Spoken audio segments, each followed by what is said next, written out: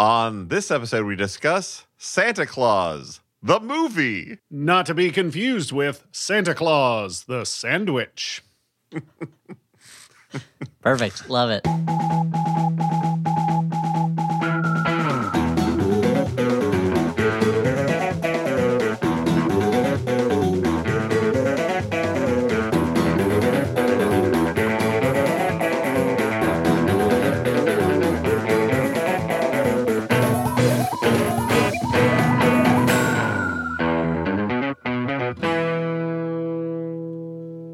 Hey, everyone.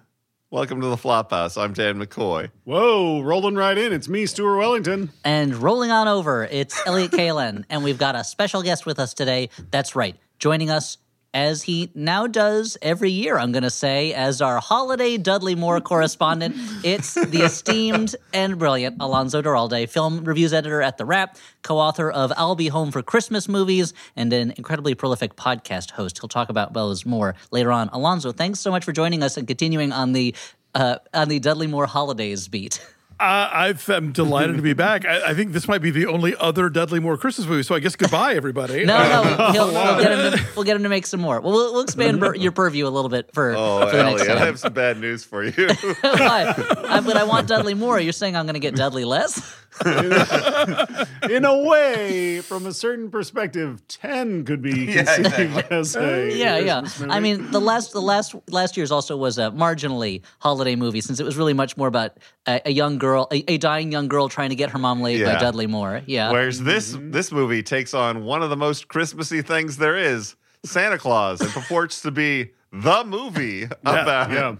Not the. Well, name another one. Name another. It was so funny because everyone who was asking me about this, they're like, "What movie are you doing this time?" I go, "Santa Claus the movie," and they're like, "Yeah, with Tim Allen." I'm like, "No, that's the Santa Claus with an E at the end." No colon the movie. Not colon the movie. And you have to imagine that for years they were like, "We got it. There's no other Santa Claus the movie. This is the only Santa Claus movie." They were wrong about that. There are other Santa Claus movies. I was gonna say, there had even been, there's like that classic 1959 Mexican one that they did on Mystery Science Theater once, Santa Claus. which is just Santa Claus. But this was colon the movie. Let it be known throughout the land. Do you think they did that so that people walking past the marquees wouldn't think Santa was there making public appearances? Yeah. Well, I mean, we'll get into this, but this is produced by the Salkins, Alexander and Ilya, and they had just come off of the great success of Superman the movie. So I think maybe the thought was like, we own those two words. And so when people see the movie, they're going to know it's a Salkin joint. That explains why they sued the makers of Hot Dog the movie. Because they were like, exactly. This is not a Salkin film. On this note, too, I want to say that this movie, the director also did Supergirl, which we covered with Glenn Weldon. If you want to check out other podcasts about this director's work, ours, and was, in another episode. And was written by, I mean, we'll talk about what this podcast is, but we should mention this movie was written by David Newman, who had a started off with a bang. Started off a pretty amazing career until Superman 2, and then it was like all downhill as far as I could tell from there. He went from writing Bonnie and Clyde and Bad Company, which is a really good underrated movie, and What's Up, Doc, to writing like Sheena, Santa Claus the movie, Moonwalker, which is not really a movie. Like it's a video collection with a thin wraparound. Then he became a postal worker, and he was always bothering Jerry Seinfeld, right? Yeah. Well, he was so angry about his Hollywood career of crashing that he also had a line of salad dressings, but it didn't really quite take off. Yeah. But they were his own. They were nobody else's. They were absolutely his own. He said, "I'm tired of having my great screenplays ruined by producers. These salad dressings won't have any meddling in them. They're my own only." So, Dan, what do we do? He, of course, would put his face on the salad dressing. And sometimes if the salad dressing had, I don't know, like a flavor that was not his, from his culture, it would seem a little bit racist. And you're like, should I buy this or not? Am I going to look bad? Yeah. We'll find out. Oh, is this mustache problematic? Yeah, exactly. You wanted me to describe the podcast. Yeah, let's. What do we do on this podcast other than just jump into Santa Claus the movie?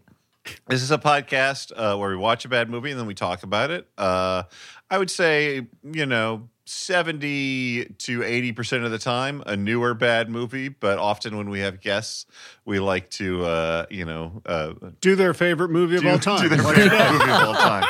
I was going to say, follow their passions, their expertise, but take their passion and make it happen is what you're saying. Yeah, exactly. Yeah. So this is from the mid '80s. This one. Because yes, again, it stars Dudley Moore, a man who's no longer with us. So that's clue number one in Blue's Clues. I mean, but it also stars David Huddleston, who is alive and well. Oh, I'm so sorry. No, actually, sadly, no. Well, has anything happened to John Lithgow? Is he okay? Oh, no, he's fine. Somebody check. He is alive and shit-talking this movie as well. He should. Really? Although I'll just say, he is. I feel like he's the one thing he that comes works out. in this movie. He comes out of this movie looking good, and I feel like David Huddleston does too. Like he's just Santa Claus, and he's just doing Santa Claus things.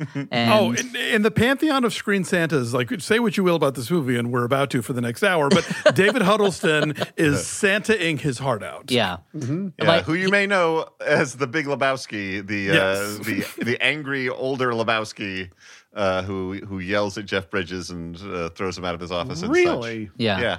Yeah, cool. You know, grumpy guys make great Santas. Paul Giamatti in Four Santas, Ed Asner over and over and over again. So you know, I think the jolly and the like really coexist in the great actors. Yeah, it's the yin and yang of Santas. They're equally both gruff and lovable. David Huddleston, you may remember also from Blazing Saddles. He's the one who says, "Oh, blow it out your ass, Howard." When Howard Johnson says, Nietzsche says that if chaos comes order, and he says, "Oh, blow it out your ass, Howard." Anyway, so this movie it stars those big name stars. I was just reading right here that there were a lot of bigger name stars that were hoping to land for this movie, but maybe I'll bring that casting possibilities up as we get to their roles in the movie. Okay, so the movie begins with the title, hell yeah, and then we have 10 minutes of staring at a boring sky with Christmas music playing in the background. Eventually it pans down to the planet Earth, and we hear a voiceover from a granny introducing kind of the concept of, I feel like, the North Pole and like gift giving or some shit. Yeah, well, she's talking about also there's little people who live at the North Pole called Vendigums, and almost instantly when we meet them, they go, "We prefer to be called elves." So it's like, why are we wasting all this time with Vendigums, Dan? Yeah, and also this, it's very clear that this comes from people who were involved in the Superman movies. Like from the beginning, like this feels like they're like, what's another superhero out in the world? Santa Claus. They're like, who's a superhero that we don't have to pay for? What's a public domain hero? Dracula? Tarzan? We'll look into it. No, Tarzan's not available right now. But it starts in the sky and then launches into an origin story. Yeah, it's also the thing that I loved about this is knowing that so the Salkinds who made this were Jewish, or at least the dad of the two was, so that it's very much like, all right, we're making a Santa Claus movie, not something we have personal experience with. So let's figure it out. What's our explanation for this Santa Claus thing? Yeah. So the granny is the granny who looks a little bit like Rosemary Harris is explaining the story to a bunch of bored urchins who were sitting around in a big cabin with their parents. And this is like the Middle Ages. This is a long time ago. Yeah, and then like a Santa-like guy shows up on a sleigh pulled by a pair of reindeer, and he gives the kids a bunch of toys that are basically just like little statues that he's carved, and the kids are clearly kind of bummed that it isn't like a Funko Pop or some shit. Yeah. They're like, oh, look, there's no points of articulation on this. And he's like, we don't have ball-bearing technology yet. I can't play Animal Crossing on this. They're like, well, how collectible is this? Should I keep it in the package? So this dude, Mr. Claus, and his gal go on a snowy sleigh ride while torturing his reindeer. And then the reindeer collapse, and then they all basically decide that they're going to die, and the snow covers their lifeless bodies. The sleigh will be their headstone, the ground their tomb. Yeah, this is like 7 minutes into the movie, and Santa Claus is essentially dying. So he may be reborn, but still. As Christian teaching tells us, Santa died only to be reborn. Well, and later on, he's referred to as the chosen one, which is crazy. Like this. Well, and heaven knows there's no mention of Jesus in this story, so they could sort of merge those two legends together, willy-nilly, as it were. They go to such lengths to de-religify Christmas, which is a very religious holiday as far as I can tell. And they like, there's no mention of Jesus, and throughout the movie they keep going, all children everywhere love Christmas. On this night, every child in the world will get a toy. I'll visit all of them. And it's like, that's not, we know that's not the case. Like we know Santa is pretty hard right on this and is not interested in giving to kids outside of his community, But they really want to make it universal. Everybody loves Santa Claus, and it's a universal picture, so why not? So Santa, his wife, and the reindeer are raised from the dead. Oh, wait, it's a TriStar picture. Sorry, guys. Rise from their So grave. there's no excuse. It was a TriStar, the Trinity. Yeah, the TriStar is the Father, the Son, and Santa. Yeah. And also their logo is a flying equestrian animal. That's true. Yeah, it's Pegasus. Yeah. So a bunch of elves show up, and the North Star rises them from the dead, and then Dudley Moore's there, and then they go to a new home that's like a magical workshop mansion. Yeah, that's a good way to describe it. Yeah. Yeah. And how much time do you figure, Stuart, they spend just wandering the rooms of this in awe at everything they see? I will say I am impressed. Like, I like a big physical set. Like, Yes. I like a big physical set, and in this case, a big physical set filled exclusively with dudes. I did make I made a beeline to Wikipedia to see what the budget on this was when I saw like the sets of the North Pole, because it is like big giant sets of like, and then later on they make a fake like machine that pumps out toys. It's very like Dr. Seussian kind of thing, and I was like, this costs some money. There's a lot of elves. Yeah. And they all sleep in one big room like they're in a fucking TikTok house. Yeah, And then they have like a next door hall that's basically their content creation workshop. yeah, it's pretty much an accelerator house. I just wonder, like, what are the closets that Santa's not allowed to open? Like, no, just not here. Well, Burgess Meredith shows up out of nowhere, and we never see him again. So clearly, they're keeping him somewhere. So Burgess Meredith is the old fucking wizard, right? With the crazy two-pronged beard. With He the looks two-pronged like a beard fucking- that's so long that he has two elves holding the ends of his beard. Yeah. He's like something He out looks of a like- Shaw Brothers movie. Yeah, he looks like he should be on the cover of I- a Chemist album. I briefly was like, so wait, is this going to be like the previous Santa Claus that is like handing the mantle over? Because he's like bigger than all the other elves and he's got this big beard. But no, he's more of a John the Baptist figure who has like heralded the coming of Santa. Yeah, his character's listed in this cast list I'm looking at as Ancient Elf. Yeah. And So- I mean, it would be weird for him to be giving up this title because as soon as they get there, the elves tell Santa and his wife, Mrs. Claus, that both of you will live forever. A fucking chilling Yeah, threat, and apparently. you work for us now. It looks like we work for you, but you work for us. No, this whole thing is chilling. I don't understand why he doesn't react to it like a curse.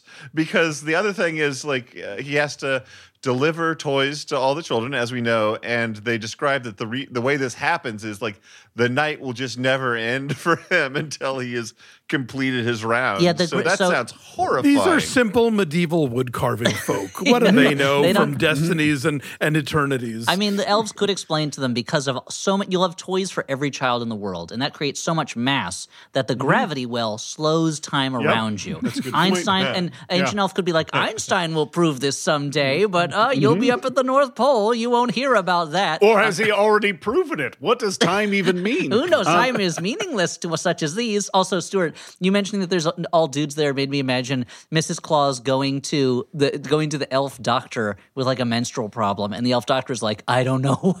This is not something we've ever had to deal with.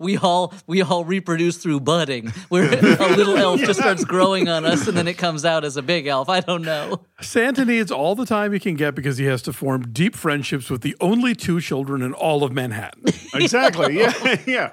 Oh, I mean, Joe is the only living boy in New York. Now that we really, The other thing, like, time is elastic, I guess, on Christmas for Santa, but all other times, I guess it's passing normally. Yes. So they're working like madmen all year. I just kept thinking about how if, like, time was Sitting around elastic for drinking, me smoking. on Christmas, I was gonna make the would same just, jokes, too. like, do my job so slowly. Like, Well, Dan, this is the difference between you and a beloved figure of folklore who lasts in their job for centuries and centuries, making children happy all over the world. You know, I guess true. is they're always striving. They've got that ambition. They got to be the best because, as we learn from this movie, there is competition out there, and they can't rest on their laurels. That's it's impossible. They can't even rest on Stan Laurel, which is too bad because he is truly one of the treasures of the cinema. Such a delight in everything he did. So we were introduced to, we previously mentioned that Dudley Moore is in this. He's one of the elves. His name is Patch. Santa kind of gets to know him while Patch is taking care of the reindeer. Now, and I we like get to read this. I like to read this as part of the Marvel continuity, where Patch is what Wolverine calls himself when he's in Madripoor. So perhaps So perhaps Dudley Moore, when he's not doing a great job as an elf later, it's because he's busy with the X-Men off panel, off screen. Okay, that's cool. And also immortal. And he's also well. I mean, he's immortal. Although Patch is he's real. He's a real gearhead, right? He's always trying to build new things. He's a tinkerer. Yeah. Well, yeah. I mean, does machines, one might say. Exactly. As a mind of metals and gears, we got that shit. There's a moment where he even where he's like, "Here's my schematic for a clock that wakes you up," and then in the next scene, a fucking cuckoo clock wakes all the elves up. It's like, good one, tech bro. Way to sell us our own shit. Hey, I've got an idea. I'm going to disrupt bodegas. It's a box that goes in the lobby of buildings, and you can put money in it, and items come out. You mean a vending machine? That's your idea? Yeah. It's a totally new thing. I've changed the world. So, we get to meet all the other reindeer. They're given names and personalities. They're awesome. It's a little bit of like getting a team together type shit. Can I read some of these names? Well, there's Puffy. Yeah, why not? There's Puffy. He's going to turn out to be Patch's kind of big competitor. But there are additional elves named Goober, Groot, Boog, Honka, Voot, and Goobler. So both Goober and Goobler work at the North Pole. But also, they're always getting each other's mail. Yeah, and it's a lot of wood up there, so I'm going to again read that Groot the elf is Groot from the Guardians of the Galaxy films. Yet another crossover between the MCU and the SCCU. That's the Santa Claus. You're talking about elves and not the reindeer, right? No, the names of reindeer. It's Donner and Blitzen and Dixon and stuff like that.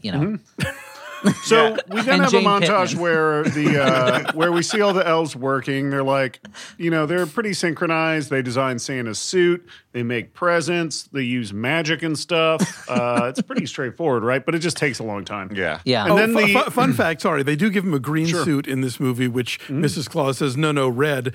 Actually, Santa did wear green in folklore forever until the Coca-Cola company decided otherwise. Wow. So they're kind of touching on, And we'll get back to Coca-Cola later. And then boy, howdy, will we? Yeah, for sure. The roof of the workshop opens up, bathing the celebrating elves in blessed guiding moonlight. Hooray. Then the elves bring forward an old elf. We mentioned this guy before. He Ancient fucking elf. rules. Yeah. Then starts talking about a prophecy. So this role, apparently they wanted James Cagney to play it originally, this character of Ancient Elf, but he was too old. He didn't want to, I think he'd already finished his career. He was in Ragtime, and that was it. And according to this, Fred Astaire was considered, but then Dudley Moore suggested Burgess Meredith for the role, he does a fine job. Now, as the more interesting thing is who was going to play the villain of the movie, which we'll get to later. But just Jim asked, this could have been James Cagney's last role, which would have been an Orson Welles in the Transformers movie level, wrong final. I think going out out on on top. Ragtime was the way to go. Whereas Burgess Meredith lived, another decade, and his final on-screen film role I looked up was Grumpier Old Men. He did have a voice credit after. And Burgess Meredith is hilarious in the Grumpy Old Men movies. I'm sorry, I think he's so funny in them. Yeah. And to clarify, he was never in Transformers the movie. Right? No. Okay. Well, that's too bad. Okay, so then he was in the reindeer... Sentinel, which is kind of like Transformers for scary kids, right?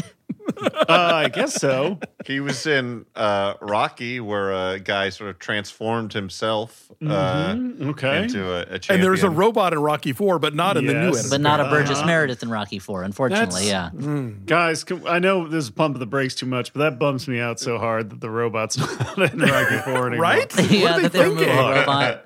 I mean, man. he had a reason for removing the robot, I guess. But they, other than the fact that it's kind of bonkers that robot just shows up, and it's very clearly implied that Polly is having sex with it, and that really draws focus away from the implication that Rocky is having sex with Apollo, which is the main aspect of the movie. Okay, so they give the reindeer magic hay, and they start bugging out, and then they fly. It's pretty cool.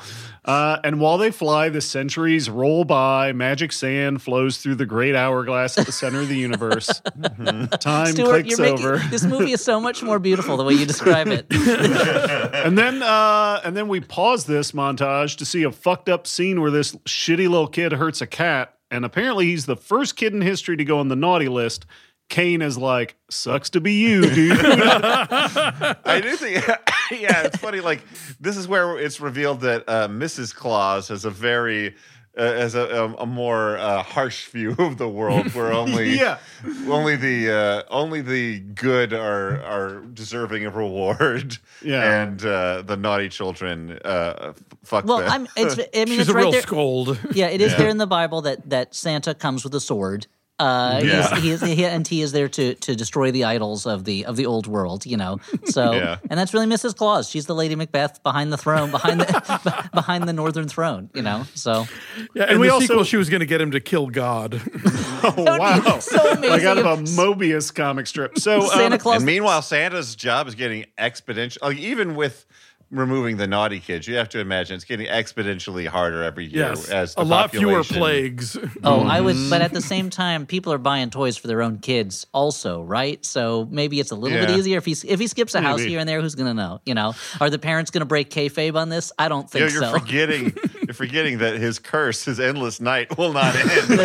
Oh, actually, that would be Makes his rounds. amazing. That's okay. That's the story. That should be the story. Is that Santa? There's one kid that he cannot find, and this kid the night will not end until he delivers the final toy to that kid, and it's driving Santa mad. For him, this night has gone on for millennia, and even though for us it's been just one night. Oh, and he's been driven insane. So he's going to houses randomly, and when it's not the kid he wants, he just kills them, and he runs off to the next house. That's a scary. That's the Santa plot of Claus Arthur movie. Christmas, I think. I think it is the plot. He needs to find this kid so he can platinum life the game. Okay, so we also see how letters magically arrive to the North Pole. They basically get whisked away by a magical wind that makes them float across the universe and eventually land through his chimney and don't get burned up. So don't think about that. And then we get a little bit of extra stuff, like other data points about Santa get established, like this, the song, and then they like fat shame him a little bit, and that kind of sucks. And there's a scene where he has to eat like celery instead of soup or whatever he normally eats. But as you said, like, it's become a bigger job, so he needs an assistant. So he does a tryout amongst the elves to see who would be the best assistant. Yeah. One of whom, of course, Patch, our little Saruman of the elves here. And then it's the other guys, and they basically Puffy. have a contest. It's Puffy. Patch versus Puffy. Yeah. He's pitting them against one another with no extra money for this tryout, this contest phase, to get better work out of them. This is the way. This is a capitalist scheme. Exactly. And except the thing is, obviously, these are all games being put on by the elves to make Santa Claus think that he has any control over his own life. It's kind of a sick experiment that they're running. Eventually, they're going to reveal to him that there are no children and there are no toys. It's all been, it's all been. He's going to wake up in an isolation booth, and they're going to be like, "Well, come on out. Yes, we've shown the malleability of the human mind with no agency whatsoever." Yeah. So we Patch develops like a crazy mechanical assembly line to build toys, but it immediately starts fucking up. But he wins anyway, which is kind of weird. Well, they don't test the toys. They don't seem to notice. Santa just sees a bigger pile of toys, and he's like, I guess it's obvious. Gotta go with the P-Man. And they're like, well, both of our names start with P. I'm Patch, and he's Puffy. So which one is the P-Man? You are Patch. Puffy? More like Stuffy, am I right? And Puffy's like, I don't get that. I don't understand. And everyone's laughing at him and pointing. He's like, it doesn't make sense. It's not a good insult. And meanwhile, Patch is putting on he's sitting with his feet up on Santa Claus's desk. And when Santa's showering, he's like trying on Santa's outfit and stuff like that. He's just biding his time, and Mrs. Claus is making goo-goo eyes at him. Oh, there's just so much sordidness going on behind the scenes of the North Pole, right? And that's why Puffy changed his name to Diddy, so they wouldn't both be the P guy. Yeah, that makes sense. Yeah. And luckily we're about 45 minutes into the movie. So if you're already bored with the stuff going on in the North Pole, let's go to the real world. Don't worry, it's going to turn into a totally different movie. It is amazing how much of the movie, it is the Superman model where we're going to tell the origin of the character. They're going to have him growing up as Santa, I guess, and then we're going to have the plot. But it's that Superman, for people who love Christmas out there, I'm sorry, Superman to me is like interesting enough that you're like, where did this guy come from? He can fly? How did he deal with that? Whereas with Santa Claus, it's like, I don't know that anyone really cares where he came from also, or anything. Santa recedes into the background and it becomes Patch's movie. And the thing is, look, here's the thing. We all know what Santa is. Like, we don't need Santa explained to us origin-wise. Like, this is something that is taught to kids at such a young age. We got the Santa idea. We don't need that part of the movie. So we can start with like Elf in the City. That movie's called Elf, starring Will Ferrell. One can see how this film could have been successful if they just cut off the first half. This movie makes you appreciate, I think, everything that works about Superman clearly comes from like Richard Donner and Tom Mankiewicz completely rewriting David Newman's script, because apparently David Newman's original script was real jokey and didn't really take things seriously.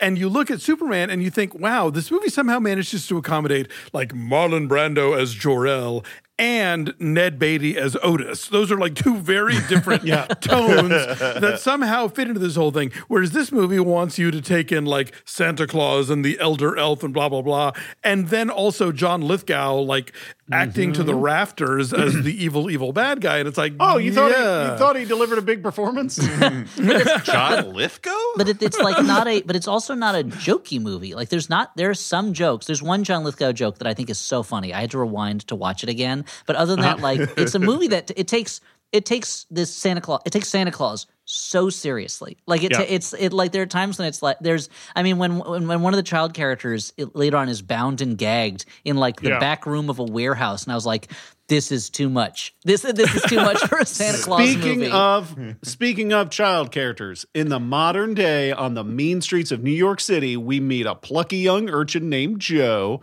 who's just trying to survive out there. He stands looking through the window of a McDonald's, and for like 20 minutes we watch a family eat fucking McNuggets. It's like the end of Stella Dallas if it had been at a McDonald's. And I'm glad you said urchin, because like the kid literally has like smudges on his face like he works in a mill. And fingerless gloves. We're introduced to these two child characters. We'll meet the other one in a moment. And they're both, I was like, we saw a yellow taxi cab, so this must be like the present day. But they're both like Victorian characters. Dickens characters. And you think he's like looking through the window of McDonald's, and he's just amazed by the fluorescent light. Like he doesn't know what he's seeing. But also, it's like that issue of From Hell where the doctor is like traveling through time and seeing the horrors of the future. He sees a modern day office, and he's like, "You're all dead already."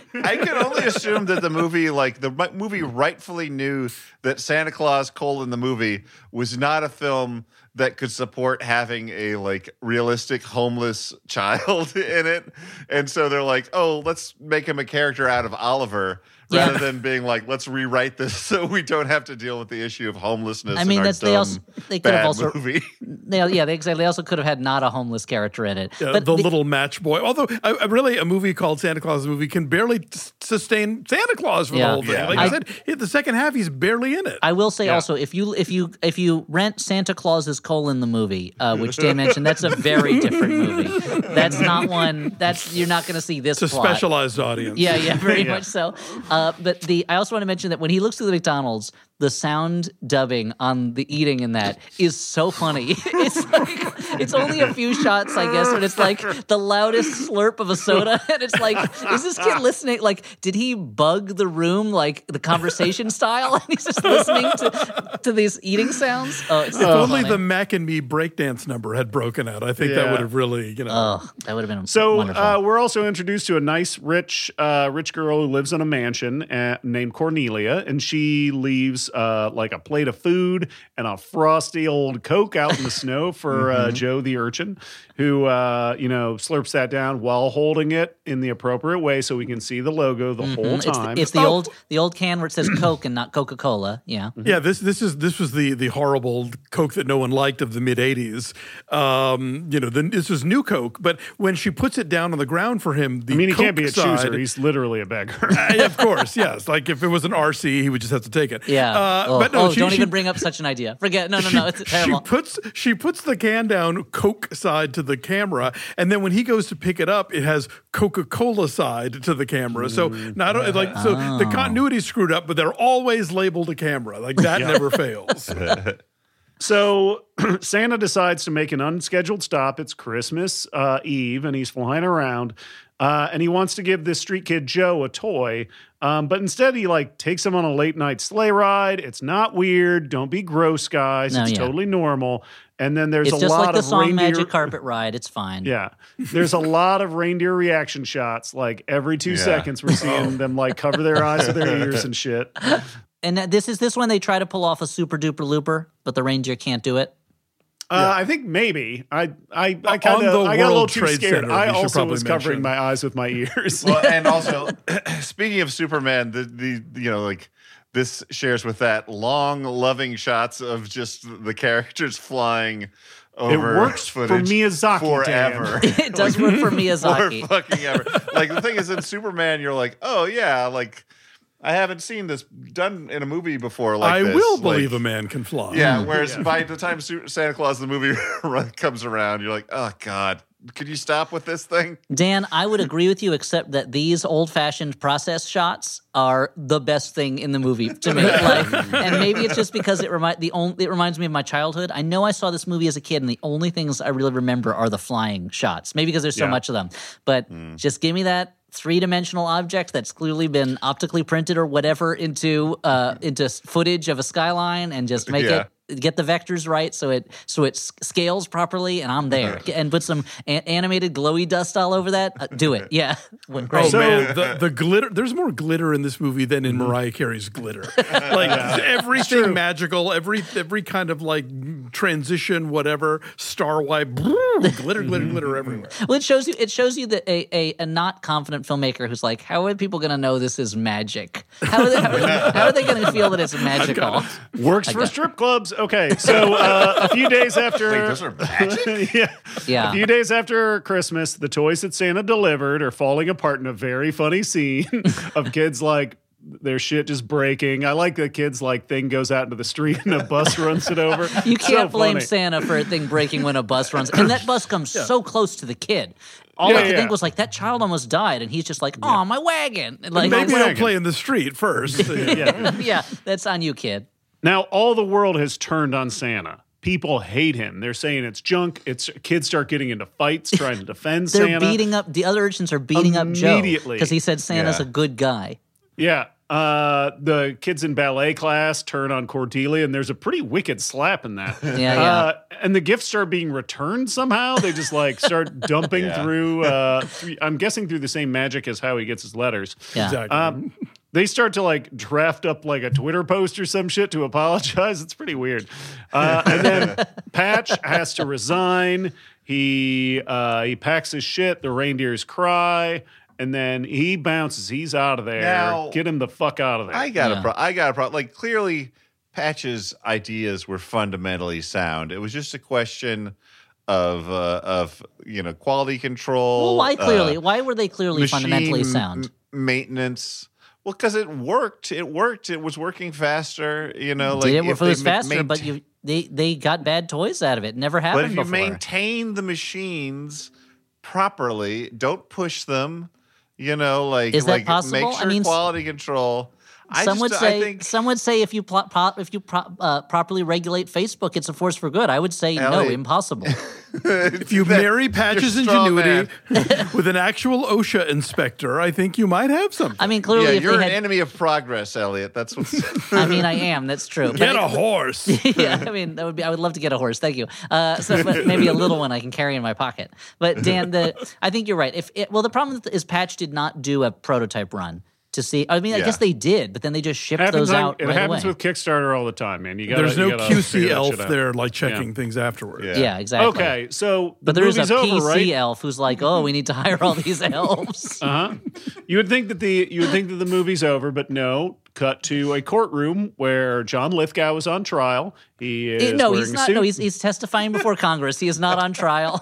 he's smoking a big fat cigar like he's on a Warren album. He's testifying before the Congressional Committee on like toy quality or something like that. The Dangerous Toy Subcommittee.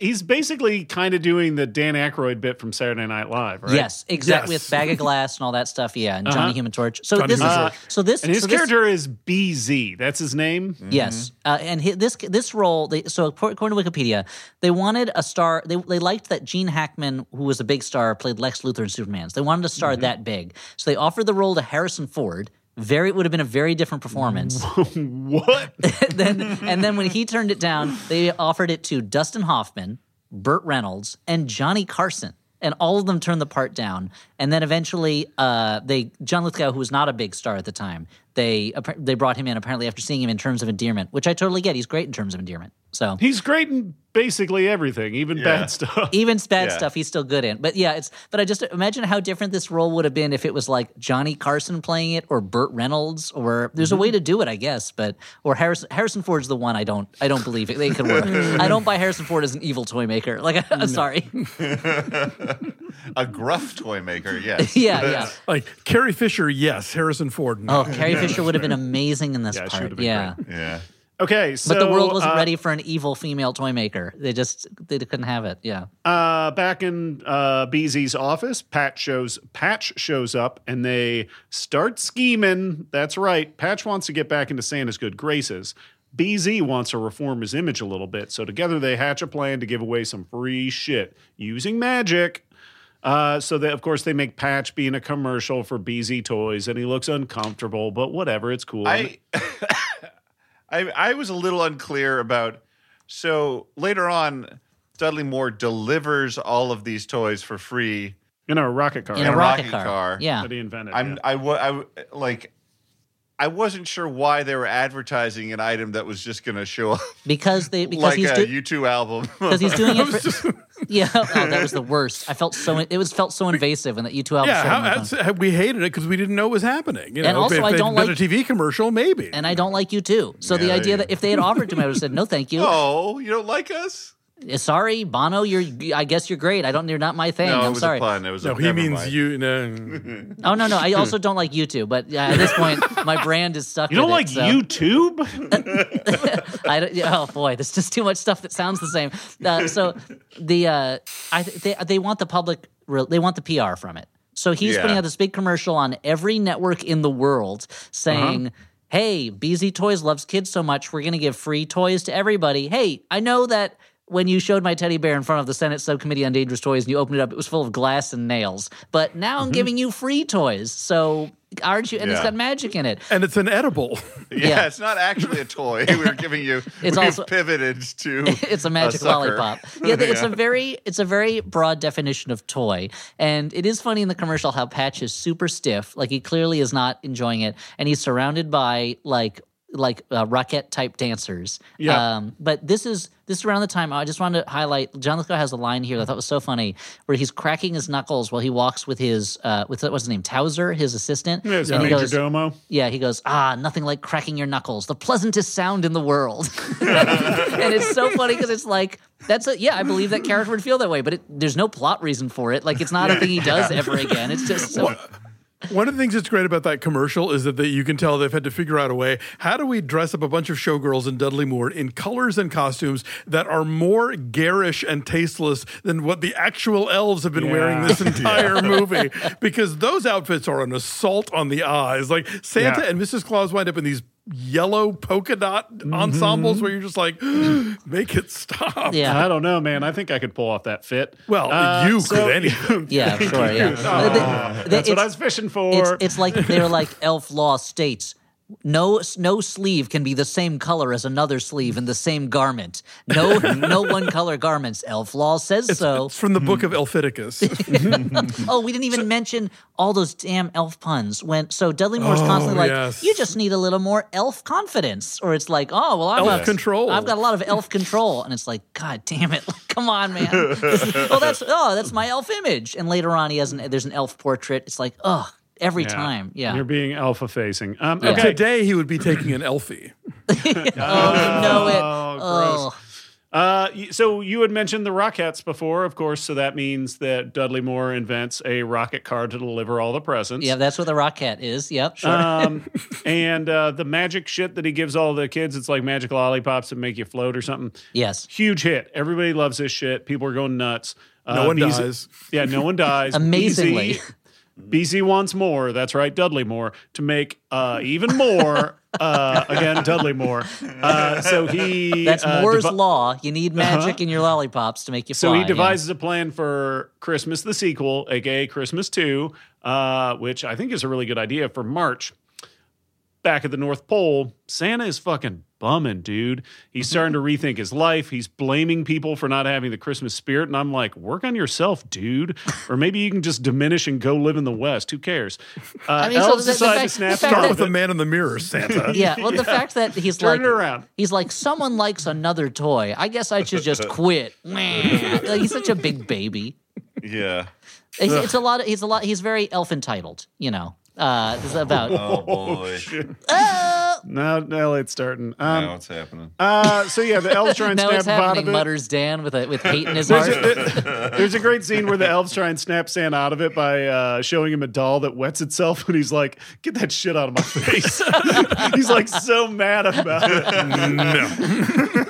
He's like, does it fly? Back in New York City, You're Joe showed. dinosaurs. You're old fashioned. I want new ideas like lollipops that make you fly. Exactly. Yeah. Joe shows up at Cornelia's mansion. He's all sick, so she takes him in and lets him get over his fever in the basement. He's lying among trash in the basement, and this house has roughly 400 bedrooms. She's got to make him feel comfortable. He's more comfortable around trash. It's like Jason Bourne has to sleep on the floor, you know? Do you think there was a scene where he was in like a lavish, luxurious bedroom, and he was like, I just can't get comfortable. Don't you have like a flat cardboard box on a hard? Do you have a cement garbage floor? room in this house somewhere? The movie trash in here with me. The movie is really weird about this character. Again, I think to try and cut the sadness of just having this character in the movie. Because he's always like, no, I don't want to sleep inside, you know, like as if it's been his choice to be out in the street. For this He should be time. doing whatever that number from Oliver and Company is, you know, about living by his wits or whatever. You know? Why should I worry? Yes, that's it. And we've learned by this point that Cornelia is Beezy's niece, right, or step niece. Step niece. Yeah. So it's like Beezy's in the house with him. We want to make sure that the audience knows that Cornelia doesn't have any of Beezy's tainted evil blood. It's a step uncle, not who still takes care of her for some reason. Yeah, she is she's such an orphan that like step uncle was the best she could do. Everybody else gone. So they're in the basement and they overhear a secret business talk between Beezy and his business manager guy. Towser. While they drink, do they both drink PBR out of Brandy Snickers? I think it was Miller High Life. No, I think it's PBR. I think that was the other big brand. The other brand sponsor of this movie besides Coke and McDonald's. I couldn't tell if he poured himself for a kids. cognac or a brandy and poured his manager the PBR, which would be a funnier joke. But whatever. By the way, this also has the joke that I thought Elliot might have been referring to. He was talking about the knuckle one, but I like when John Lithgow was going, when the guy kept saying things, and like finally he was like, could you just say more than one sentence at a time so you don't have to stand here saying over and over? And so, Towser, we should mention, he's played by multiple Emmy winner Jeffrey Kramer, who was in Stewart's favorite movie, Heart Beeps, as Party Butler Robot. Oh yeah, the Paul Schrader movie, Heart Beeps? Yeah, Paul Schrader movie, Heart Beeps. Yeah. Kramer, yeah, he's the one always busting in and shaking his head all funny. And then he had that horrible stand-up snafu. Okay, so let's see. A lot of misunderstandings there, but I think it's okay, yeah. So we find out that that the magic candy canes that they're trying to give out that are super powered are just a little too volatile and can explode if exposed to heat. I wonder if that's going to matter. But Beezy's like, fuck it, let's just risk it. Who cares? However, they find out that the kids overheard this shit, so of course he captures Joe and chains him to a radiator in the basement of the factory. Yeah, their plan is literally he says, we've got all this money in cash, because I guess kids have been paying for the candy canes ahead of time in cash, and they're going to take the cash and go to Brazil, where they'll just live a hedonistic life until their hearts give out, and they can't be extradited. And let Patch face the music, and a life sentence in prison will be an eternal one. So that's really kind of a dark irony. Yeah, it is Horrifying, really. I mean, eventually, the prison will fall down around Patch. He'll wander the blighted earth. Yeah, that's true. When America is but a wasteland. Yeah, sure. Yeah. But he believes in rules by that point, so he refuses to leave the grounds of what was once the prison until he's cleared by the governor. Yeah. So Cornelia writes Santa a letter. It gets whisked away with magic. So it shows up, and Santa's like, "What the fuck? It's January. Who's the greedy kid who needs shit?" And then he reads it. He's like, "Oh man, Joe needs our help. So let's saddle up these reindeer." And they're like, 2 of them are sick. And he's like, "I don't give a shit." The fact that 2 of them are sick does not really go much of anywhere. Does not matter at all. No. Yeah. But it does have a cute moment where they're sticking a curly Q thermometer in a reindeer puppet's mouth, and it's and it lights up. That was cute. adorable. And then he gives a long speech to the remaining reindeer puppets, which I was like, like, "Some of you give this may man a die." special Academy Award for doing this.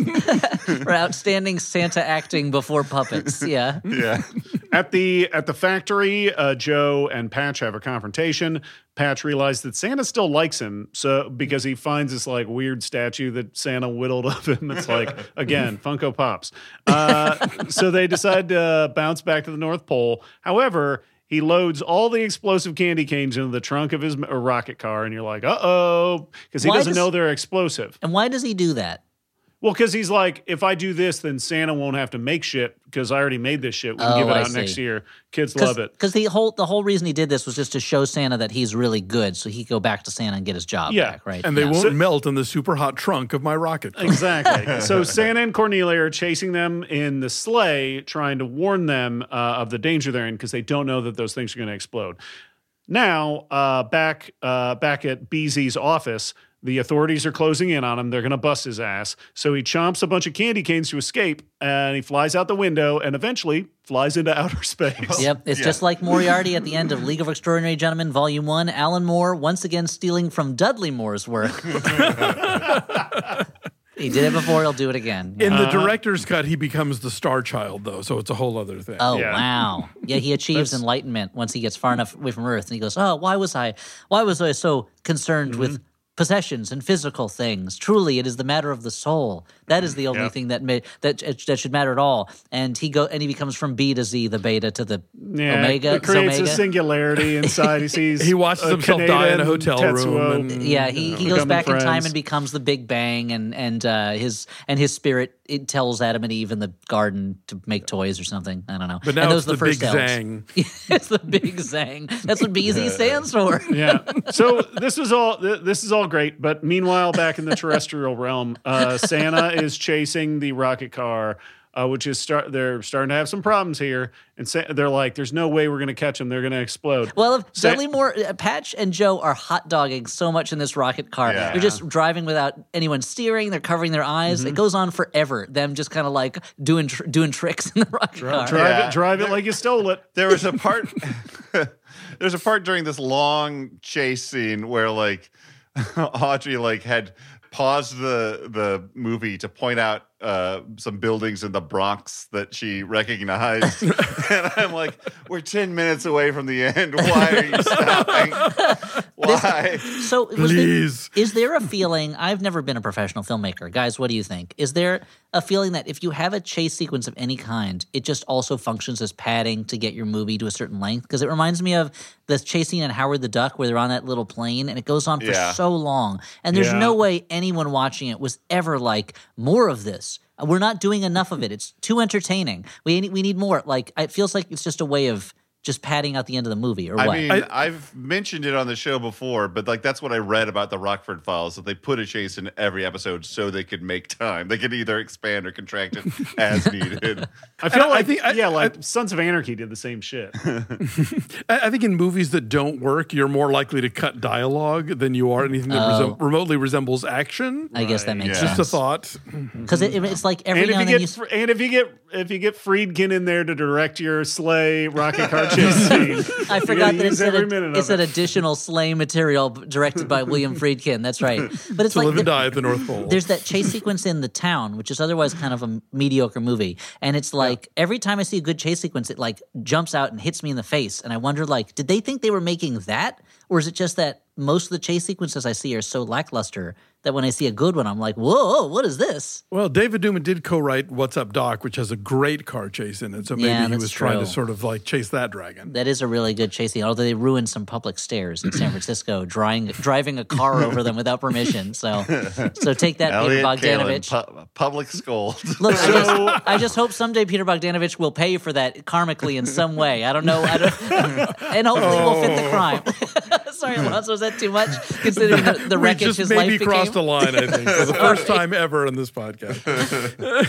So it looks like there's nothing they can do. The sleigh is just not going fast enough. And then Santa turns to Cornelia and he's like, we're going to have to do the fucking super duper looper. So, which means they go much faster. And then they do a loop where they fly under the rocket car. They loop over the rocket car explodes, and they loop back under and catch them, which is wild.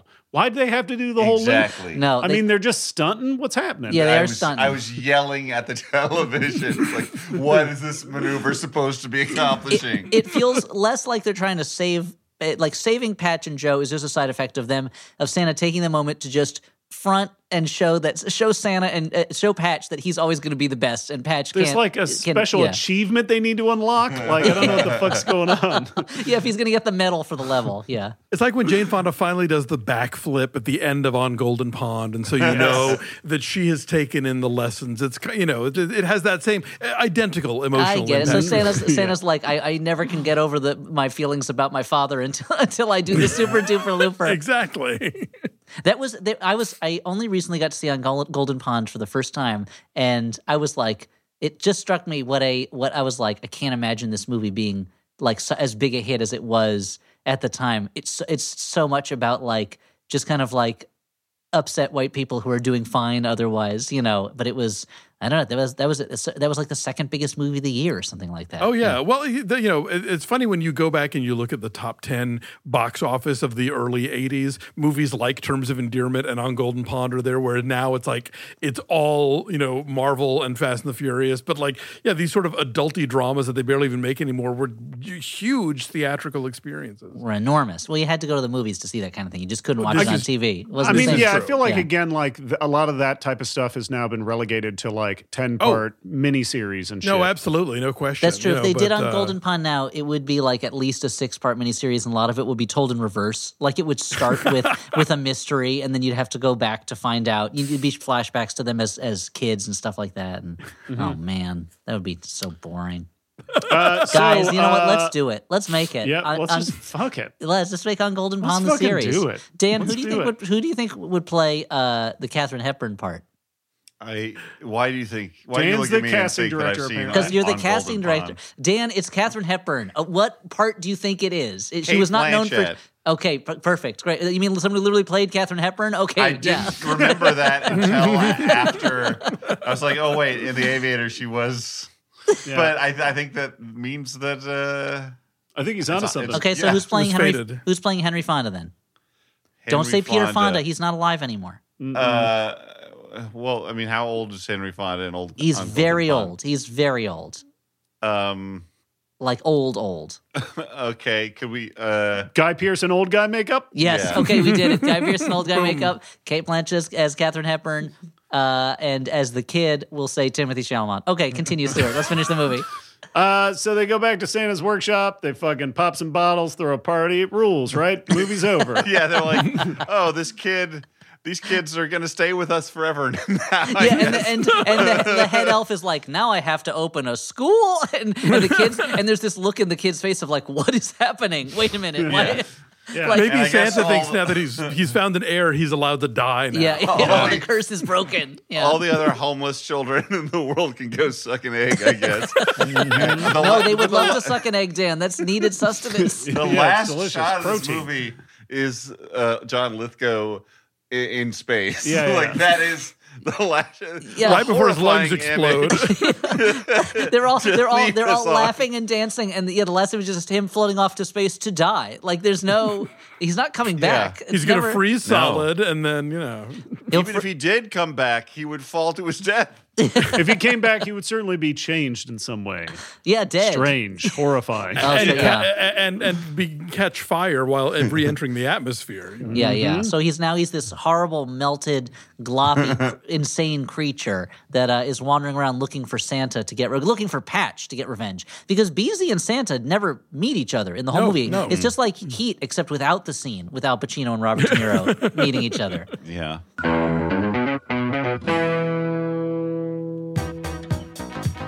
Hello, I'm Pee Wee Herman. You might know me from TV, but I really want to be a DJ.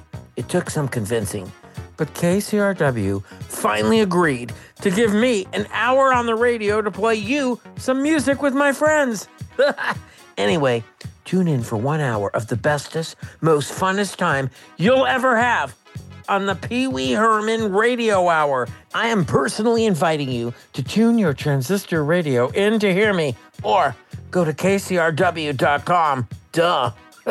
It'll be available for the whole week from November 26th to December 3rd, so you can listen to it again and again and again and again and again. The Pee Wee Herman Radio Hour was produced by Maximum Fun and can be streamed on kcrw.com until December 3rd. I listen to Bullseye because Jesse always has really good questions. What did John Malkovich wear when he was 20? I don't know how to describe it. There's always that moment where Jesse asks a question that the person he's interviewing has not thought of before. I don't think anyone's ever said that to me or acknowledged that to me, and that is so real. Bullseye. Interviews with creators you love and creators you need to know. From MaximumFun.org and NPR.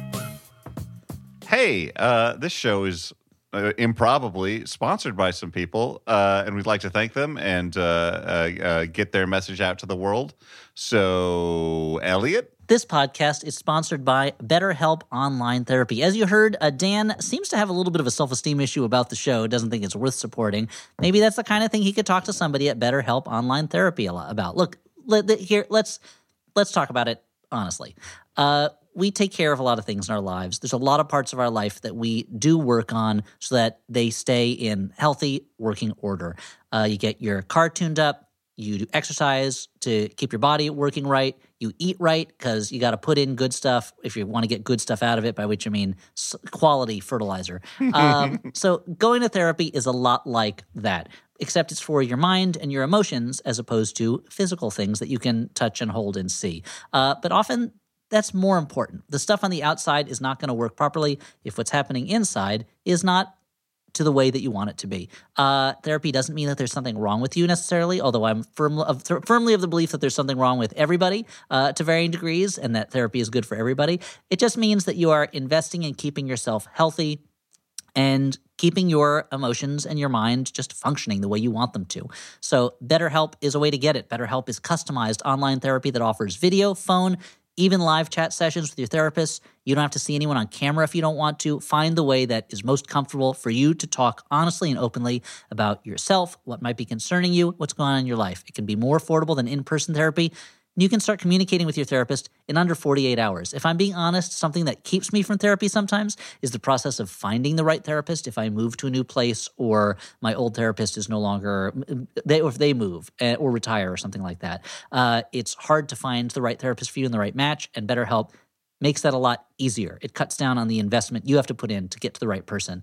So you invest in everything else in your life. Why are you not investing in your mind? You should be. So we're sponsored by BetterHelp, and Flophouse listeners get 10% off their first month at betterhelp.com/flop. That's BetterHelp.com/flop. Please take care of yourself. It's going to be helpful. You won't regret it. Thank you. And we've also got a Jumbotron. Stuart fell off a cliff. Oh, no. Okay, I'm back, guys. Scary Christmas. Scary Christmas floppers. Are you a fan of holiday horror films like Black Christmas and Krampus? Then buckle up for Red Snow, a Ghoul-Tide horror comedy, now available to pre-order on VOD and DVD. A fan favorite at Arrow Video Fright Fest and winner of the Audience Award at Genre Blast. Red Snow tells the blood-soaked tale of a wannabe vampire romance novelist who comes face-to-face with real-life creatures of the night. Fans of Commando, i.e. everybody, take note because Vernon Wells is all over this movie. Cool. Red Snow is one you'll want to add to your winter movie scare-a-thon, so visit redsnowmovie.com to own it forever. Then it says Crypt Keeper laugh. Oh, wow. So give me a Crypt Keeper laugh. I can't do one. Thank you. Dueling Crypt Keeper laughs. Okay, laughs, is that the plural of laughs? Laughs, yep. Cheers. Horror fans, here's another horror thing for you. Hey, by the time this episode comes out, Maniac of New York, The Bronx is Burning, #1, first issue of the new miniseries volume of my story comic with Andrea Moody from Aftershock Comics is going to be out in stores. That's Maniac of New York, The Bronx is Burning, #1. That's right, Maniac Harry is back, along with all your favorite heroes from the first series, Zelda, Gina, Lena, that mayor that nobody likes. They're all in this one, but the Maniac is up in the Bronx, and things are going to get horrifically bloody. If you're new to Maniac of New York, the collected edition of the first series, Maniac of New York Volume 1, The Death Train, is also on store shelves now, so pick it up. It's from Aftershock Comics. Go to your local comic book store and tell them, I want Maniac of New York, The Bronx is Burning, #1, and I want you to order me the rest of the series. It's going to be 4 issues, 4 pulse-pounding issues of horror in the crazy Kalen classic. Something that starts with, that means like manner or style, but starts with K or C. Characteristic. Yeah, characteristic. So yeah, go to your Just local comic store and say, "Make mine Maniac of New York." Oh, that's so much better. Thank you, Stuart, for that. Maniac of New York, The Bronx is Burning, #1 on store shelves now. All right, well, let's do final judgments, whether this is a good, bad movie, a bad movie, or a movie you kind of like. I don't know. Because I was yelling at the movie to end, I think I have to say that it's a bad movie, but also it is so very strange, like this movie. Dan, you want to know how much stranger it could be? This is also according to Wikipedia that originally offered the chance to direct the movie, John Carpenter. Yeah. But he also wanted to do the writing and the score. Awesome. Yeah, he wanted to do the score. And the final cut, they said no. Yeah. Well, thank God. Good work, John. you priced yourself out of it. You have to imagine they were like, John Carpenter, you want to direct the Santa Claus movie? And he goes, I can't say no because maybe they'll ask me to direct a Superman movie. So I'll just say yes, but I also want to do the score. And they were like, okay, forget it. It is one of the more bizarre things that you will see in terms of like a big blockbuster from the past or would-be blockbuster, just a misbegotten project. Like I would say bad. I didn't really enjoy it. I saw it when I was a kid. I didn't like it when I was a kid either. But it is almost worth seeing just because it's so strange. Is my final It's very judgment. strange. I was very excited when I saw that Dudley Moore is playing a character named Patch, which I assumed was kind of a reference to the reoccurring scoundrel figure that keeps showing up in the Dark Souls universe games. But in fact, it has nothing to do with it. He is not a weird, bald Spider-Man or normal man who tricks the hero and then you have to get revenge on him. That doesn't happen in this movie. Or so Patch Adams, sadly. Or Patch Adams. Yeah. So I'm going to say bad, I guess. I'm going to say good, bad because it is not a good. It's not a good movie, but I feel like it is. If you said to someone, "Hey, they made a movie about Santa Claus," this is both what you would imagine and exactly not what you would imagine. It's like everything in it is. You're watching. You're like, yeah, I guess this is what you do if you're making a Santa Claus movie, but everything's just like enough degrees off that it doesn't feel right. But it might. But some of that I think is just residual 80s nostalgia on my part. I love John Lithgow's Office. I love that it's the 80s, but because he's rich, they had the iconography is that he dresses like it's the 30s, complete with those like mud covers over his shoes that people haven't worn since the 30s, and like it's I love all old 80s effects. So I'm gonna say good, bad, but only if I guess you're exactly my age and me. I mean, it's like, I don't know if this is a category. It's bad, but you have to see it. You know, you can't begin to describe this thing. You have to look at it and be like, wow, someone thought this was a good idea. And again, I think it is, if nothing else, like if you want to elevate Superman and Superman 2 in your mind, this is what it could have been. You know, I think this movie it's like when you watch the version of Brazil that the president of Universal actually wanted to release. It's like, okay, well, now we know what you were about. Like, this is what the Salkins would have done with Superman if other people hadn't stepped in and be like, let's not do it this terrible way and maybe make a good movie. So yeah, it's bananas. I had never seen this one until I was researching my previous book, Have Yourself a Movie Little Christmas, and my jaw was on the floor the whole time. I couldn't believe this thing.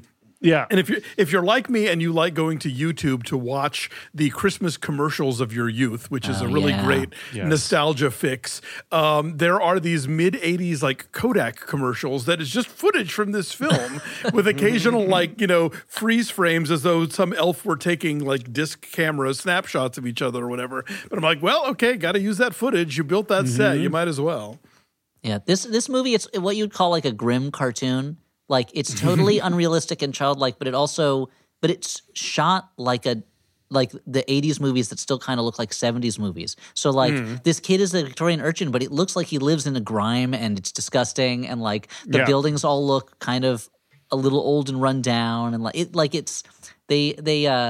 it's like kind of shot too real, but it also exists in a world where a kid like takes a magic lollipop and suddenly he can float up to the cookie jar and just waggle his eyebrows at his mom like, now I have control of the cookies. But you could put, sorry. I was just saying, I watched this on Peacock, and there were commercials in there, and I feel like it enhanced the viewing experience. You could take BZ and put him right into Oliver Stone's Wall Street, I think, and he would fit right in. He's got the hair slicked back, the whole thing going on. Well, guys, much like Santa Claus, we get letters. Unlike Santa Claus, they aren't asking for ponies or Xboxes or. Yep, that's the plural of Xbox is to kind of hesitantly say is this at the end. Well, I was going to add a number, but then I was like, I don't know, I'm not sure. What the current is it 5? version? Yeah. I don't know what the Xbox is. It's the PlayStation 5. Yeah, but Dan, I guess what you're saying is it's the most letterful time of the year. Everyone's mailing the letters, and it's too bad it takes so long for us to get to the letters you sent us. Maybe they'll be relevant to this time of the year, but possibly not this year. It's the most letterful time of the decade. Hey, remember the 90s when people started emailing letters fell low, but now they're back. Letters are back on the show. It's the most letterful time of the eon. Dinosaurs didn't send so many letters those days, and neither did mollusks. But in this time, geologically speaking, this blink of an eye in the face of the cosmos, it's the most letterful time there's ever been. I guess the invention of writing was really what made it possible for this to be the most letterful time of the eon, right? Yeah. Yep. So, this letter goes like this. Don't ever change, Elliot. Oh, thanks. I can't. It's impossible. I've tried. Following in the tradition of generations of Jews before her, my daughter is entertaining the Goyim during the Christmas season. In particular, she is performing in a local production of A Christmas Carol. She's never seen any of the movie adaptations. Which one do you recommend? Flop bless us, everyone. Stage mom, last name withheld. I assume that we'll probably have similar answers, but Scrooged. Oh, I was gonna say the Alastair Sim one is kind of generally accepted to be the best one, but if your daughter you're gonna say the age, Muppet Christmas Carol, huh? Well, yeah. If I'm saying if she's of an age that she does not like to watch old movies. I mean, I liked old movies as a kid, but a lot of kids don't. Muppet kids Christmas love Carol Alastair Sim is also part of it. They love Green for Danger.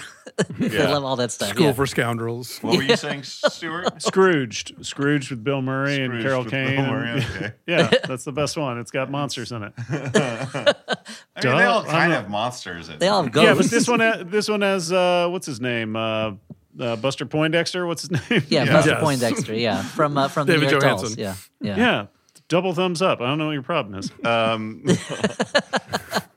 Any other suggestions? I mean, what did you say, Alonso? No, Alonso. You're literally you wrote the book on Christmas movies. So I mean, Dan is right. The Alastair Sim version, I think, for the most part, is pretty much everybody's favorite and is considered to be one of the best ones. But if you're looking for a more recent one than that, although obviously for for anybody younger than me, this is an old movie. The 1984 made-for-TV version with George C. Scott is pretty great. He's a really good Scrooge, and it pretty much covers most of the bases from the original story. And I'm personally a fan of the 1970s Scrooge with Albert Finney. It's a musical version. Songs actually written by, and screenplay written by Leslie Brickus, who co-wrote the terrible songs in Santa Claus the movie. But don't hold that against Scrooge. And it's going to be on Criterion Channel in December. But yeah, I think those are probably my favorite ones. I'm trying to think of like a recent-ish one that is pretty true. I mean, you could do the Patrick Stewart one from the late 90s, I guess, but it's a little dark. I didn't see that FX one. I tried a couple times. It's just too much for me, and I've heard people find it to be excessively grim. Yeah. The Guy Pearson old man makeup, to bring it back to that. Hell yeah. It's the only way he does it now. He only appears in old man makeup or having sex with Kate Winslet. That's the only way he appears in things now. So, yeah. And that was a show where he got to play his actual age. I thought that was pretty cool. Yeah, I mean, because usually he wears old age makeup and all of his stuff. Yeah. Yep, they let him pull off all that makeup. They de-Leto-fied him. I wonder, my kids, so I think sometimes about how different my kids' media viewing habits is than mine was. Where we live in a streaming world. They can watch whatever show they want, whenever they want, and they're not at the mercies of network scheduling. So when I was a kid, even as a Jewish kid, it was like I was bombarded with so much Christmas stuff, and I felt like every sitcom did their version of A Christmas Carol, and it was either A Christmas Carol or It's a Wonderful Life. Every sitcom did their version of that, and I wonder if I don't think my kids by their age, I think I had seen 400,000 adaptations of A Christmas Carol, and I don't think they've seen anything. Maybe they've seen A Muppet Christmas Carol, but I might have to introduce it to them, because even though I don't care for Christmas, it's got lots of ghosts in it. Did you ever have to write like letters to Santa Claus in school and shit? Not in school. The closest I can think of was that in preschool, around Easter time, there was a thing where everyone was supposed to like color in pictures of Easter baskets with different eggs, and they were like, "Well, you're Jewish, so we'll find something else for you to color in." And I was like, "But I could like color eggs. Like I don't. It's not. I mean, we have eggs. Nope. I wouldn't celebrate Easter, but Jews do have eggs, you know. But how else would you make a blintz? yeah, exactly. Yeah. Thank you. But I feel like there was you could not escape Christmas when we were younger. Whereas now I feel like it's because of the way media has fractured. It's very escapable. You know, interesting. Interesting. Well, let's go to this uncontroversial next letter titled, Elliot Kalin doesn't know anything about Star Wars. Interesting. All right. Let's sick burn. That is the sickest burn. Oh, man. Well, let's. Dearest Floppers, I've enjoyed your show for many years, and it's been a real pleasure to listen to the three friends chat about nonsense while I clean the house. I almost wrote in once before when Stuart explained the entirety of the Saw franchise for obvious reasons. See my full name below. Let's look at Jigsaw last name withheld. Yeah. Jigsaw McGraw, you know. Yeah. As a side note, I think there was an actual moment in that one where Stuart couldn't remember the name of the character Mark Hoffman, which is insane on several levels. I don't know why that's insane. I don't know, man. Blah blah blah blah blah. Let's okay. Here's the main meat of the let's do it. Argument. Let's see. So if I didn't write in then, why would I write in now? Because of my shock on hearing the most recent episode of the Flophouse, episode 356, the very excellent Mr. Dundee, to find that Elliot Kalin, who has claimed to know about Star Wars, appears to have only been faking it the whole time. Memorizing fourth-tier character names does not count as knowledge, Elliot. That's just trivia. So what is it? What is the thing I got wrong about Star Wars? Keeping in mind, I have so many things I have to keep on my mind these days. Imagine my shock when Elliot stated that Darth Vader was wasting his time chasing Princess Leia through her spaceship when he could just blown her up. Why did he do it, Elliot? To find out the location of the rebel base. That is the whole point of one of the most famous scenes of the movie, where Grand Moff Tarkin forces the confession out of her by threatening to blow up Alderaan. Mm-hmm. If he had just killed her, he would not have gotten that vital piece of information. If that's not enough, later in the same episode, Elliot claims that the movie takes place over the course of a few days. Elliot, how long do you think it takes to travel from one planet to another? As a rule, in Star Wars, the Millennium Falcon is considered the fastest known ship, but even the Falcon going at top speed would take a few days to make from Tatooine to Alderaan. More importantly, the Death Star there's itself there's literally nothing in the movie to support that reading. There's nothing in the movie to support the reading, and it takes them more than a day to get there. What about the Star Wars official zoo books? They're literally continuing the conversation that they had at the beginning. Like, more importantly, the Death Star itself is much slower. It only has a Class 4 hyperdrive compared to the Millennium Falcon's Class 0.5. That's all explained in movie. For practical purposes, this means that even if the distance between the shattered remains of Alderaan and Yavin are the same as Alderaan and Tatooine, and it only took the Falcon a few days to get there, it would have taken the Death Star 8 times as long. And they would have been able to only start traveling once the signal from the tracking beacon made it back to the Death Star. An unknown duration of time. Maybe I'll say this. Maybe I got thrown off by the fact that everyone only has one set of clothes, to the point that when Han Solo returns as an old man, he is wearing the same outfit that he wore in this movie. But there's no evidence on screen to make us believe that time has passed. This is a movie that very clearly uses wipes to suggest the passage of time and does not really do that so much in those scenes. But also, when Darth Vader's going after Princess Leia, they're just trying to get the plans to the Death Star. Why do they care? They don't care. The only reason they care about the Rebel base is because they've got the Death Star plans, right? Maybe not. Actually, yeah. I mean, I don't know. I mean, but also I kind of stopped paying attention. Well, Look, this is signed Mark Badass, last name without. Oh, so. I guess that's true. But it is. But I guess it is true that Princess Leia being the only rebel who leaves home to go do anything, which they would have to ask her where the base is, because there's no other rebels in the universe that we see. So.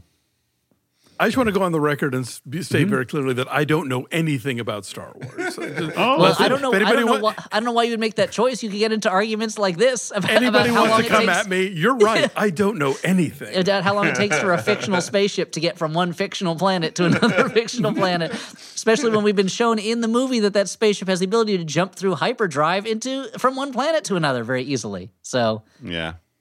But anyway, he makes a good point. I don't know anything about Star Wars. I don't know why Elliot's getting so fucking defensive here. I actually don't know why Take either. your lumps. That's what I'm saying.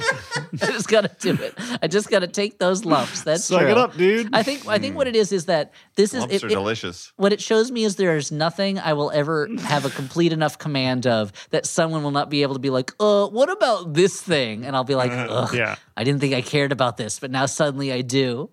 Can they break down the whole licks to get to the center of a Tootsie Pop controversy? Because I really need some answers there. Well, the thing is, right in. There's no, it's not within the canon commercial. But if you read the novelizations, you see that there's a lot more going on with the licks. That in owl cultures, a bite counts as a lick. So, but it's a special extra lick you get after the third lick, which doesn't count as a lick. Anyway, that's just who did that owl novelization? culture. Was it R.A. Salvatore? It was Alan Dean Foster, and he's still arguing with Disney about getting royalty payments for it, which is disgusting on their part. So Dan, any other letters challenging me on the biggest nonsense possible? No more nonsense letters. So let's close up the mailbag. And you know what? I rescind my song. Forget it. I'm rescinding my song, brother. It's no longer the most letterful time of the eon or a year. Forget it. Hey, let's recommend some movies that you might want to watch instead of this piece of garbage. And no, it's got its moments. No, Dan, don't worry. You don't have to defend. You don't have to soft pedal about. I suddenly just felt bad for John Lithgow. Well, who was. Don't be. He got paid for it. He's doing fine. If this was his last role, but he's had a long career. He does all sorts of stuff. He says when he goes to England, this is the movie that people tell him they love him in.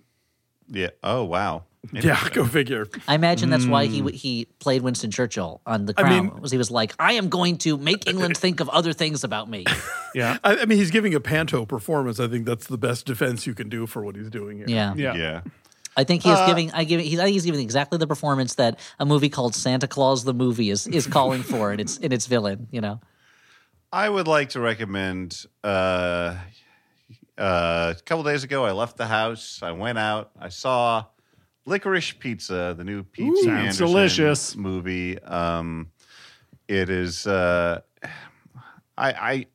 movie that is despite being in many ways the simplest story, very hard to describe. It is filled with loosely connected incidents, and it is mostly dependent on mood. And it feels totally unpredictable while not doing anything particularly crazy at any point, but it just feels organic. It's a nice vibe to hang out in. I don't know. It's a movie that kind of was like, made me think like, oh yeah, movies can be like this. They can do this thing too. And I enjoy it. I mean, it has depictions of like racism, and it has like romance kind of between a 15-year-old boy and a 25-year-old woman, but not really like a full-fledged romance. But like, keep rationalizing. I think you're still on base, Dan. Things in case these are things that that viewers are sensitive to. Okay. But I don't think that the movie is. I don't know. The movie's great. Okay. I just want to make sure that people are informed if they. Yeah. If that's something that would bother them, but I really loved it. Can't wait to see it. I'm going to recommend 2 quick reviews that you can find at your local video store. Just go to the blank of the blank section. The first one is Blade of the Immortal. It is the somewhat recent live-action adaptation of the popular manga, directed by the one, the only, Takeshi Miike. Hell yeah, baby. And it is like 2.5 hours long, but it feels like it goes super fast. I read the comics like back in like high school, and I loved them.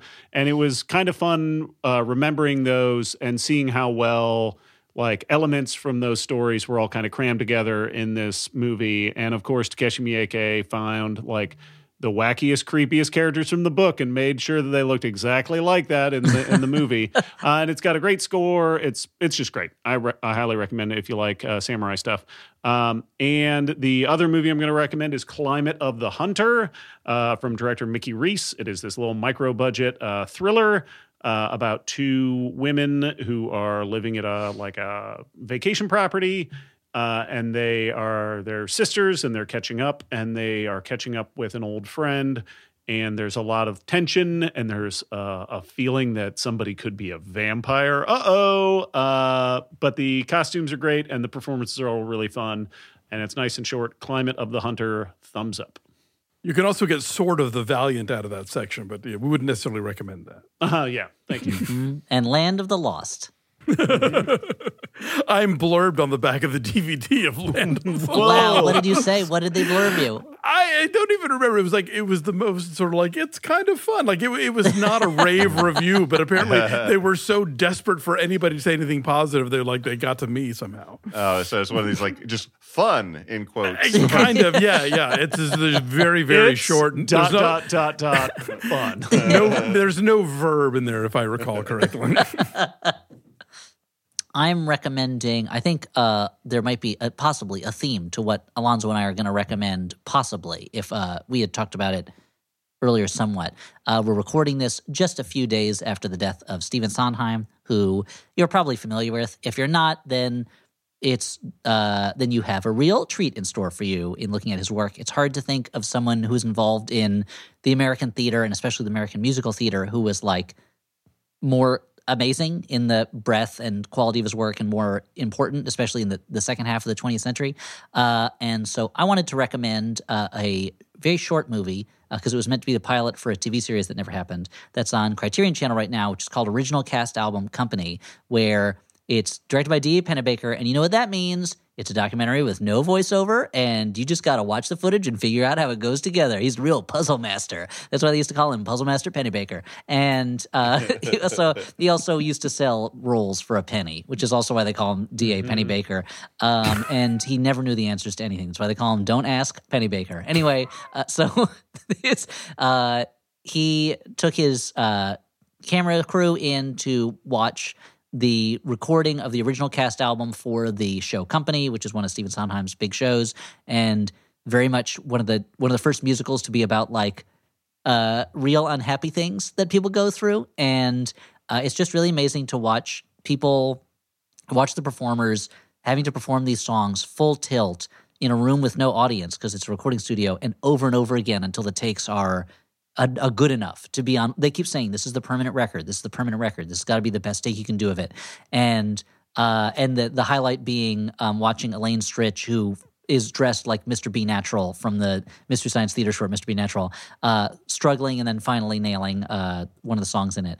And seeing what's amazing in it to me, watching it this time, because I was just rewatching it last night, is seeing Stephen Sondheim, who for my entire life has been basically like the old man of American musical theater and like an institution, seeing him when he was trying something new and was still somewhat the young guy who had written the lyrics for West Side Story and Gypsy not too long before, and was now very adamant with the performers about how he wants it done because this is his career and this is what he's trying to do, and who knows if it's going to work or not. So seeing this guy who is now, an institution at a time when he was still not struggling necessarily, but creatively pushing, was really interesting and inspiring to me. So that's original cast album, Company.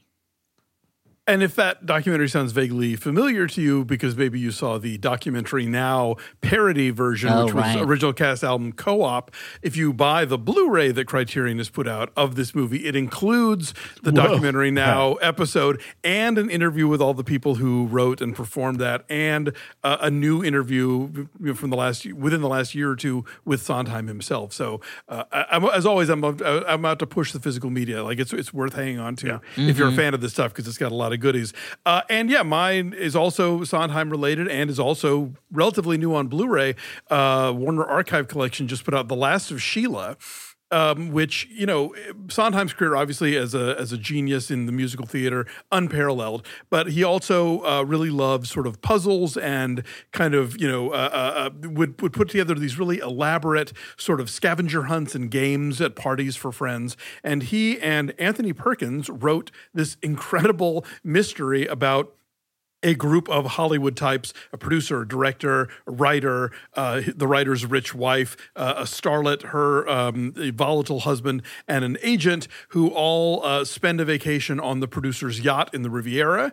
They were all present when the producer's wife, Sheila, died 1 year earlier, and the producer has set up these very complicated games that he thinks is maybe going to sort of suss out who the actual killer is, and then things go in a totally off-the-rails direction, but it is funny and really like wonderfully complex and complicated the way a good sort of mystery puzzle game is. And it's the kind of movie where, frankly, you'll forget between viewings who the killer even is. And so it's all fun to watch over again. But the performances are great. It's like James Coburn and James Mason and Diane Cannon doing basically a Sue Mengers impersonation, if you know who she was, Hollywood super agent of the 70s, who was a riot. Richard Benjamin, Raquel Welch, Ian McShane, Joan Hackett.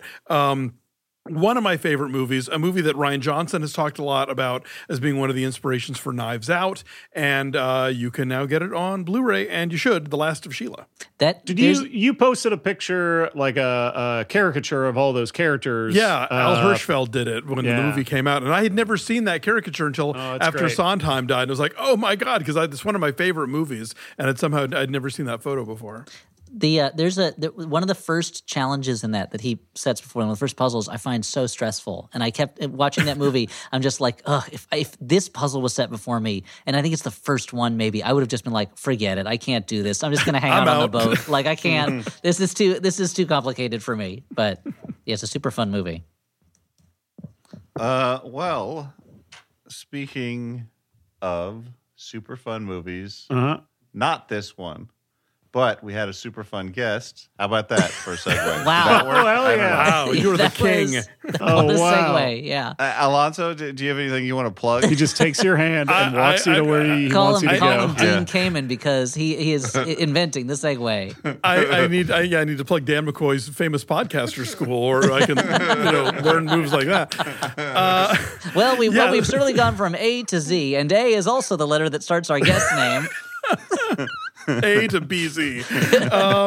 Yes, I have a new book out, as Elliot mentioned at the top of the show. I'll Be Home for Christmas Movies. I co-wrote it with the very funny guys over at the Deck the Hallmark podcast. It's got reviews of more than 100 Hallmark Christmas movies, but from the point of view of three guys who one of them loves them, one of them likes them, and one of them despises them. So however you feel about those films, somebody in the book will have your back.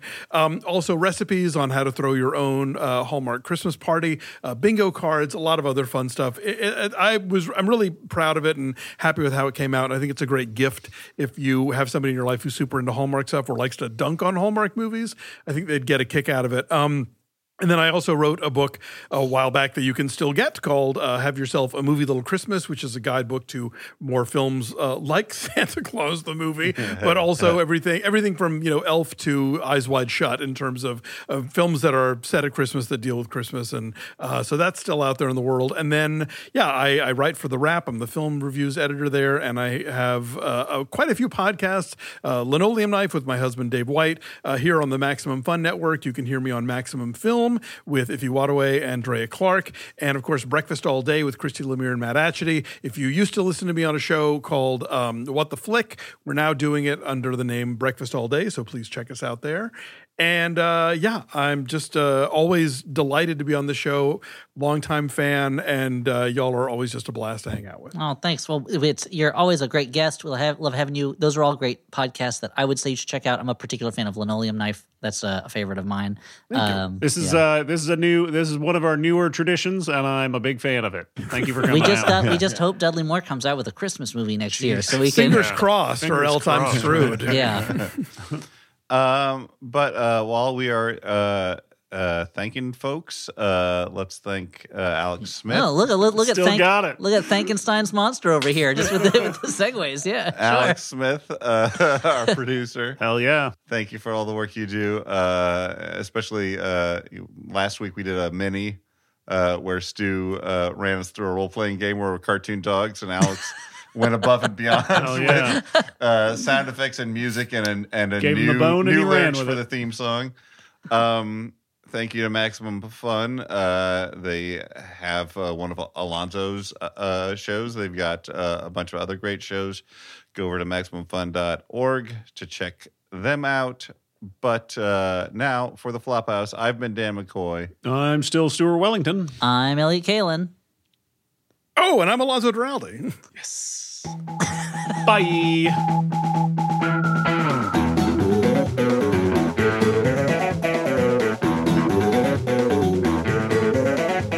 I guess I'll just do the intro.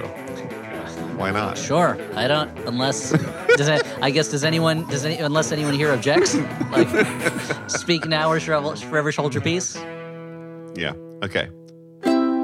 MaximumFun.org. Comedy and culture. Artist owned. Audience supported.